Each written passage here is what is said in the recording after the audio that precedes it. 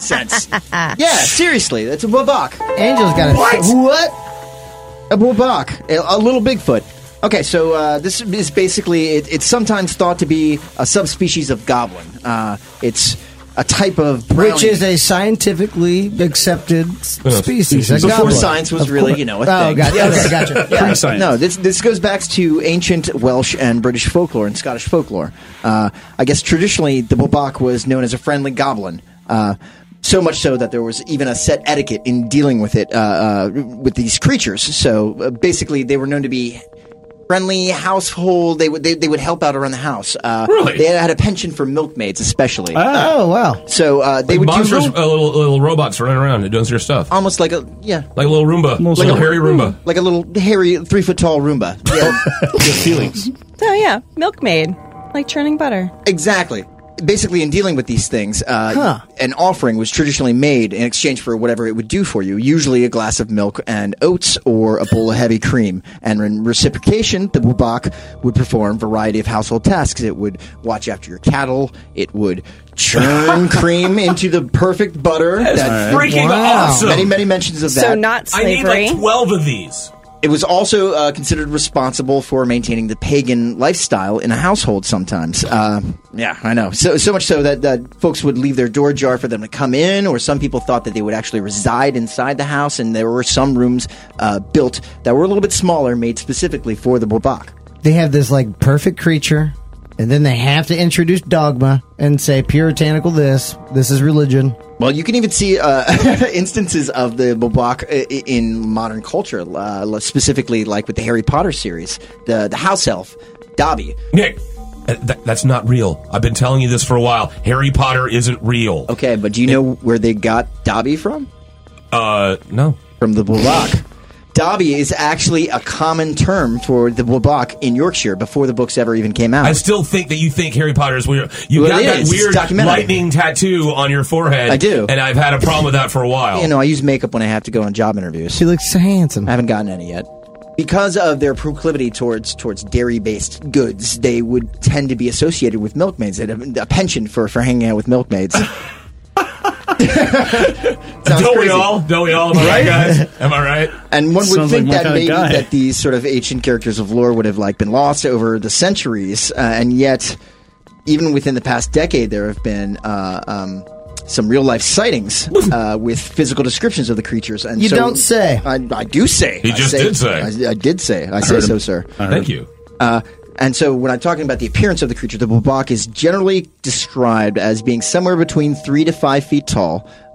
Generally, most people lean towards the bottom end of that scale, to being on the smaller side. And they are covered in a short, curly hair, covering their entire body, save for their bald face and their palms and their grossly oversized feet. Okay. Even according to the director of the Center for Fortean Zoology, John Downs, there have been multiple corroborated reports of creatures in Devonshire. In fact, in the Churston Woods, over a 6-week period during the summer of 1996, there were, quote, 15 separate witnesses reported seeing what they could only describe as a green-faced monkey running through the woods. Granted, some of the descriptions were quite vague. Most of the witnesses told of seeing a tailless animal around 4 to 5 feet tall, Oh, these with are a big flat ones. olive green face that would run through the woods and occasionally would be seen swinging through the trees, end quote. But that was in 1996, and so even more recently, in November of 2008, in a suburb of London, Wanstead, in Epping Forest, which is sort of... They saw the bobak? They saw the bobak, or a creature similar to the bobak. So Epping Forest is basically on the northeast outskirts of London. It's been around since the Neolithic era, and I guess it's been called Epping Forest since the 17th century, but even in the 12th century, King Henry III designated that area to be the Royal Forest. So it's a very famous area. There's a Genesis song called The Battle of Epping Forest. Really? Yeah. That's No, why- there isn't. Don't listen to him. Screw you, Fritz!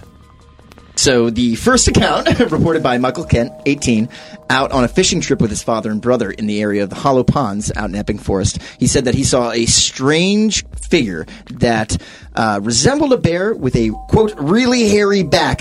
And That was me, I'm sorry. he said it was about 4 feet tall, and he thought that it might have been a bear, but it was definitely too small to be human. In fact, he was convinced that it was a bear, and he told his father and brother that, and they both laughed at him because bears are nowhere in that area. Even park officials have been quoted saying that we don't know what this kid is talking about. There are no bears in these woods. And then after that, just south of Epping, on the outskirts of the suburbs of London, at Love Lane, Woodford Bridge, Irene Dainty, she had a brief encounter with a creature, and she said, quote, "I had just come out of my flat, and just as I turned the corner, I saw this hairy thing come out of nowhere. I really don't want to see it again. It was about 4 feet tall, and with really big feet, and looked straight at me with animal eyes.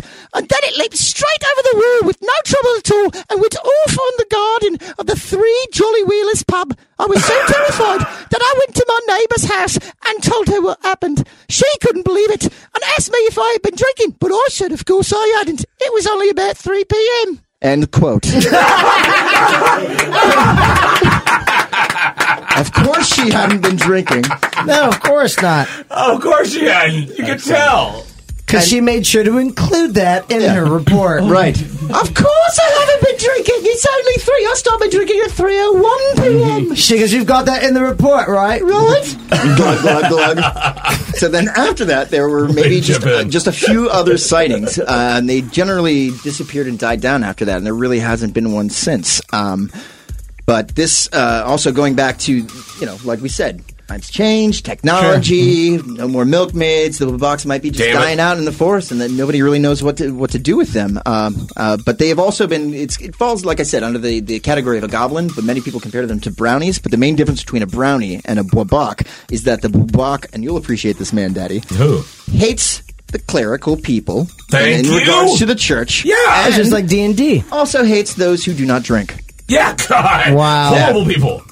They frighten and scare me deep to my core. It's also one of those things, like we're talking, though, how Angela's got this thing churning butter that, so generally they don't like to be spoken directly to by humans. They hate associating with humans, though they might gather in their own groupings. That's probably why Angela's cool as hell with the bach. Right. Because she's got her own little furry, Oompa Loompas churning butter for her all day. Yeah, we don't talk. There's no conversation. That's why. You guys are hitting it off. Yeah.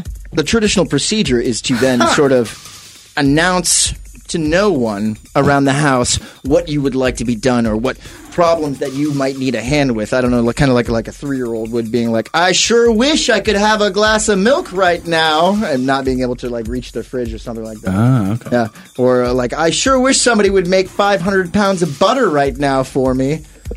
You have no idea how many times a day I say that. But here's the thing that concerns me, guys, is that if you mistreat a bwabach, oh God, no.